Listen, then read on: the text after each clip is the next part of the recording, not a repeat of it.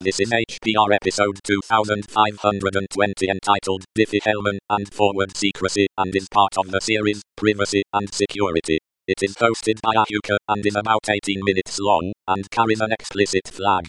The summary is using Diffie-Hellman key exchange to implement forward secrecy. This episode of HPR is brought to you by archive.org. Support universal access to all knowledge by heading over to archive.org/donate.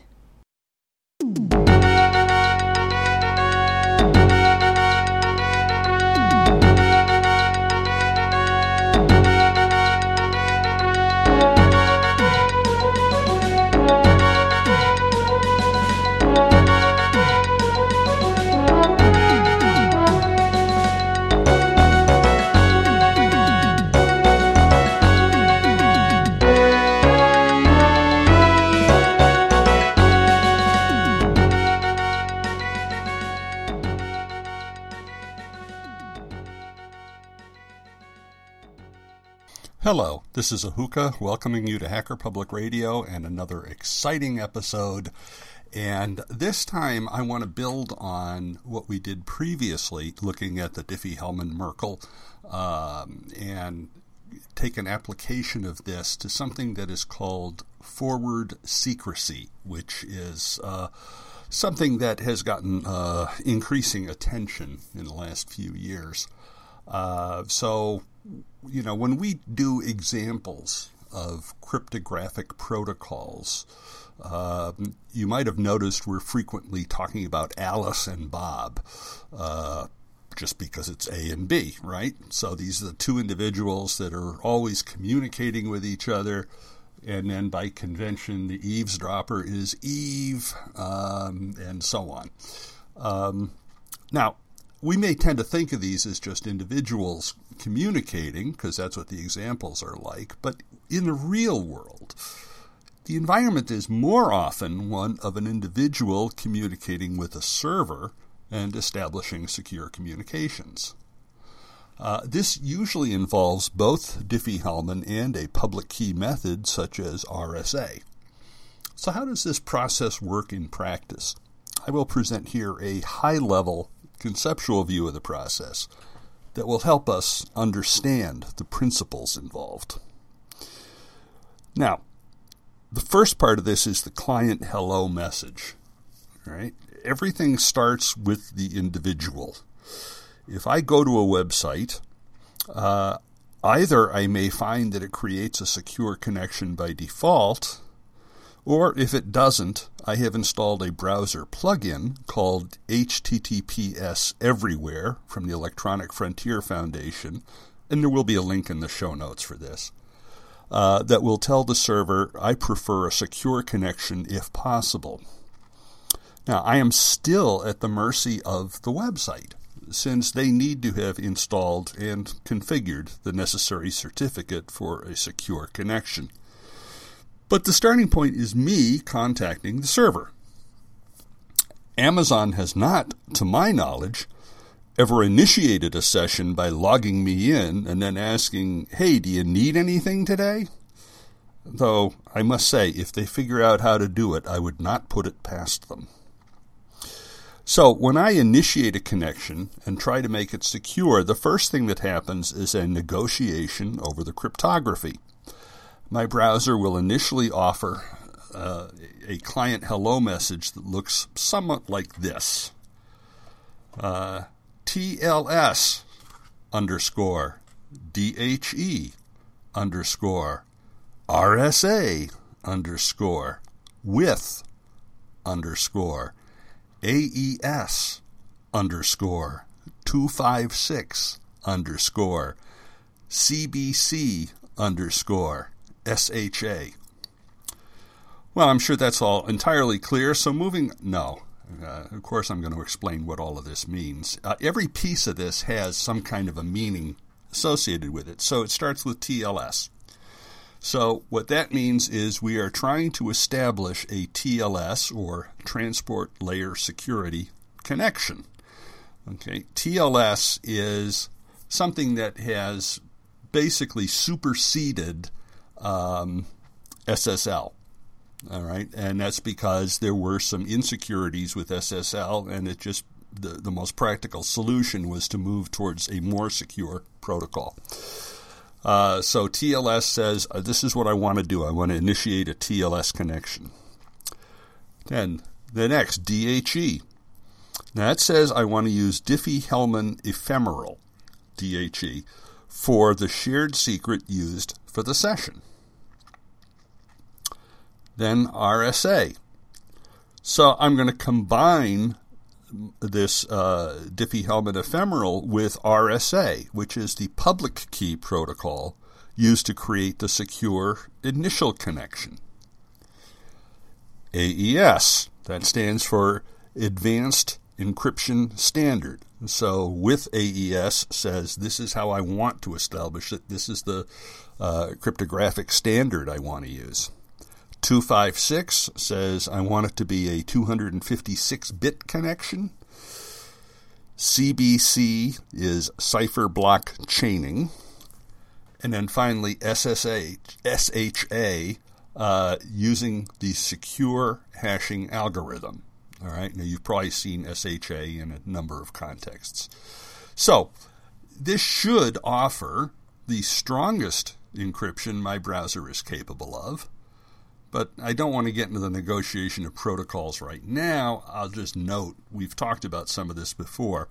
Protocol downgrade attacks like Poodle are one of the reasons that SSL has been deprecated in favor of TLS. Bad guys found a way they could try and force the browser to log on with a very insecure type of a connection. So with TLS, that's not possible. Now, that's the client hello message. Not surprisingly, there's going to be a server response to this called the server hello message. So when the server gets my client hello message, they respond, and basically they will either accept the proposed options from the client, and my proposals should have been for the strongest encryption I am capable of maintaining. Or if they were not acceptable, the server should simply say, I'm sorry, we're not willing to connect at that. So generally speaking, if malware has not taken over your life, you shouldn't run into a failure because of a bad security protocol. Any modern browser should be offering a very good level of encryption security here. Now, in addition to that, when the server responds, and let's assume that they are accepting my options, they're going to provide two key items. The first is a certificate to authenticate the server, which contains the public key of the server. All right, and this is standard public key encryption kind of stuff. And also a random 32-byte number, which will be used for the Diffie-Hellman key exchange. Now, note that all of this is still in the clear. We are still negotiating for a secure connection. And if you go back to our previous thing on Diffie-Hellman, note that Diffie-Hellman key exchange is all based on the idea that your messages can be observed as they travel over the internet. So we're not relying on secrecy of the messages. All right, encryption we may rely on, but we assume people can actually, somewhere along the way, insert Wireshark or some other packet sniffer and sniff the packets and take a look. Now, the Diffie-Hellman key exchange. This is how we start the process of establishing a secure connection. So recall with Diffie-Hellman, we've got a random number from the server. Now we have to come up with a random number of our own, which we will encrypt using the public key of the server. And that encryption means when we send it back, the server will be the only one that can decrypt this. So the server gets this back, decrypts the message using its private key, So now the client has a random number it got from the server has a random number it got from the client, and now we can apply Diffie-Hellman process to create a shared master key that will be used going forward. The handshake process therefore concludes with change cipher spec messages, which switch from the public key encryption enabled by the certificate to the symmetric Diffie-Hellman key just negotiated. Okay. Sounds pretty good, but with security, one of the things you're always saying is, where could this go wrong?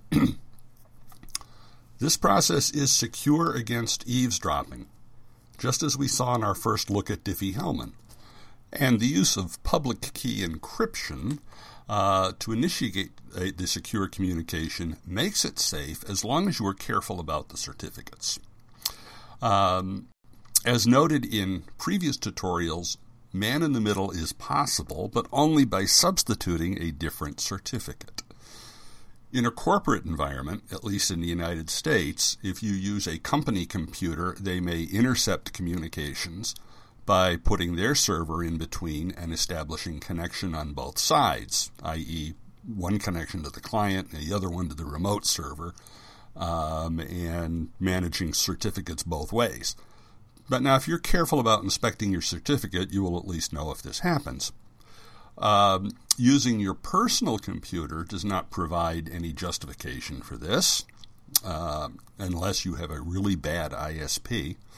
And there are standards like OCSP stapling, and if you're not sure what all of that's about, we did an episode on TLS SSL certificate issues and solutions that goes into more of it, and I'll put a link to that in the show notes as well. And that is a technique designed to make it very difficult to spoof certificates in any way. But a couple of big problems still exist. First, control of the server may be lost due to malicious cracking, law enforcement, or any other reason. If that happens, any keys that have been employed might be obtained from the server, and then the communications could be decrypted. Now, I might not care if the communications regarded my purchase of specialty teas from Amazon.com, but if they were sensitive emails, I might be very concerned. The second issue would be if the messages were intercepted and stored for future decryption.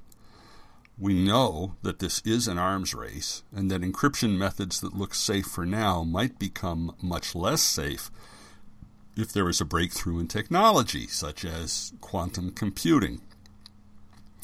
It is known that the NSA has a facility built to store stuff it grabs from the internet with an eye to being able to decrypt it in the future.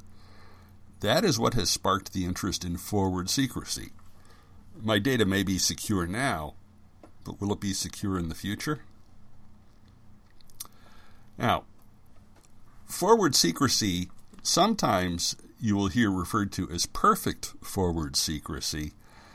I really do not like that. And the reason is, it's not perfect protection. Okay? We have consistently said that in this area, we have a technological arms race.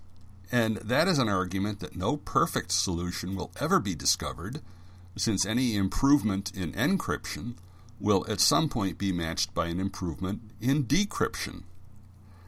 And forward secrecy cannot protect against brute force decryption. If quantum computing makes all your keys as strong as tissue paper, anything encrypted with those keys will now be an open book. Now, note, however, that there is a developing field of quantum encryption, which looks at harnessing the power of quantum computing to protect your data and communications. As I said, this is an arms race. What forward secrecy does is provide key protection, and it does this by using new keys for every session. What this means in practice is that if someone got their hands on the key you used when you wrote an email on January 9th, it would be no help at all in dealing with your email on January 10th. Neither would it help with any web browsing you did on January 9th, since that would be a separate session from the email. And because there is a new key used for each session, one requirement of forward secrecy is that keys would not be stored. They would be used within a session and then discarded. This does point out one potential weakness, however, which is that a user has to trust the server to follow the protocol in this respect, and I can imagine a service provider of some kind violating this due to sheer incompetence or because of a requirement from law enforcement. There is a reason so many countries insist that all email providers locate servers within the country where the government can get its hands on them. Now, one of the early adopters of forward secrecy was Google. Adam Langley from the security team posted a notice on their security blog on November 22nd, 2011, called Protecting Data for the Long Term with Forward Secrecy. And again, I'm going to put a link to this in the show notes. In this short blog post, he mentions that Google supports forward secrecy using elliptic curve Diffie-Hellman. And in an interesting coincidence, exactly 2 years later, November 22nd, 2013, Twitter announced in its blog under the heading Forward Secrecy at Twitter, again, link in the show notes, that they would also be using forward secrecy and similarly said the following. There are two main categories of Diffie-Hellman key exchange. Traditional Diffie-Hellman, DHE, Diffie-Hellman ephemeral, depends on the hardness of the discrete logarithm problem and uses significantly more CPU than RSA, which is the most common key exchange to use in SSL. Elliptic curve Diffie-Hellman, ECDHE, is only a little more expensive than RSA for an equivalent security level. Vincent Bernat benchmarked this at a 15% overhead relative to RSA over 2048-bit keys. Diffie-Hellman ephemeral, by comparison, used 310% more CPU than RSA. Finally, Apple published a specification called App Transport Security that is now mandatory for all apps. It has several provisions, but one of them involves forward secrecy. I have an article from the SSL store that talks about this, a good description of what this provision is. ATS, that's App Transport Security, also requires the use of TLS 1.2 and a cipher suite that provides forward secrecy. Developers will need to ensure their server is configured properly. The TLS 1.2 is the most recent version of the SSL TLS protocol, and most modern servers have it turned on by default. Forward secrecy refers to the way that connections are encrypted. An encryption cipher which supports forward secrecy, like ECDHE, is able to offer security to past sessions, even if the private key is compromised. So, server providers are moving towards this to improve the security of their customers' data and communications. So I hope this helped you to understand a little bit better what forward secrecy is and how that is going to help you to be more secure. So, as always, reminding you to support free software. This is Ahuka signing off. Bye-bye.